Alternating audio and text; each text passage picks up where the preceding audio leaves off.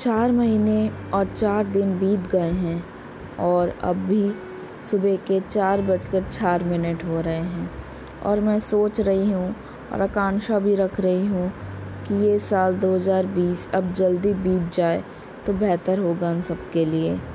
जैसी विपदा आई हुई है पूरे संसार में और जिस तरह लोग बहादुरी से लड़ रहे हैं, उन सभी मुसीबतों का सामना कर रहे हैं, उन सबको मेरा सलाम और तहे दिल से शुक्रगुजार भी हूँ, क्योंकि जीवन दान भी प्रदान कर रहे हैं वही लोग।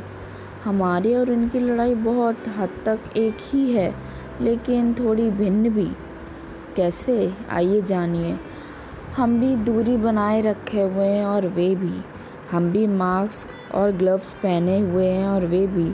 हम भी सैनिटाइज़र और हैंड वॉश अपना रहे हैं और वे भी। हम भी ख्याल रख रहे हैं और वे भी।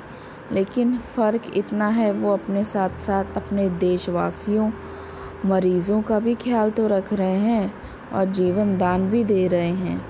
हाँ, वो हमारे डॉक्टर्स हैं, हमारे देश के पुलिसकर्मी हैं और सफाई कर्मी भी, और भी अन्य लोग जो इस लड़ाई में हमारे जैसे लड़ रहे हैं और अपनी जान की परवाह ना करते हुए दूसरों को भी बचा रहे हैं और हमारी सुरक्षा के लिए 24 घंटे तत्पर हैं। सलाम है उन महावीरों को, उन देश के कोरोना वॉरियर्स को।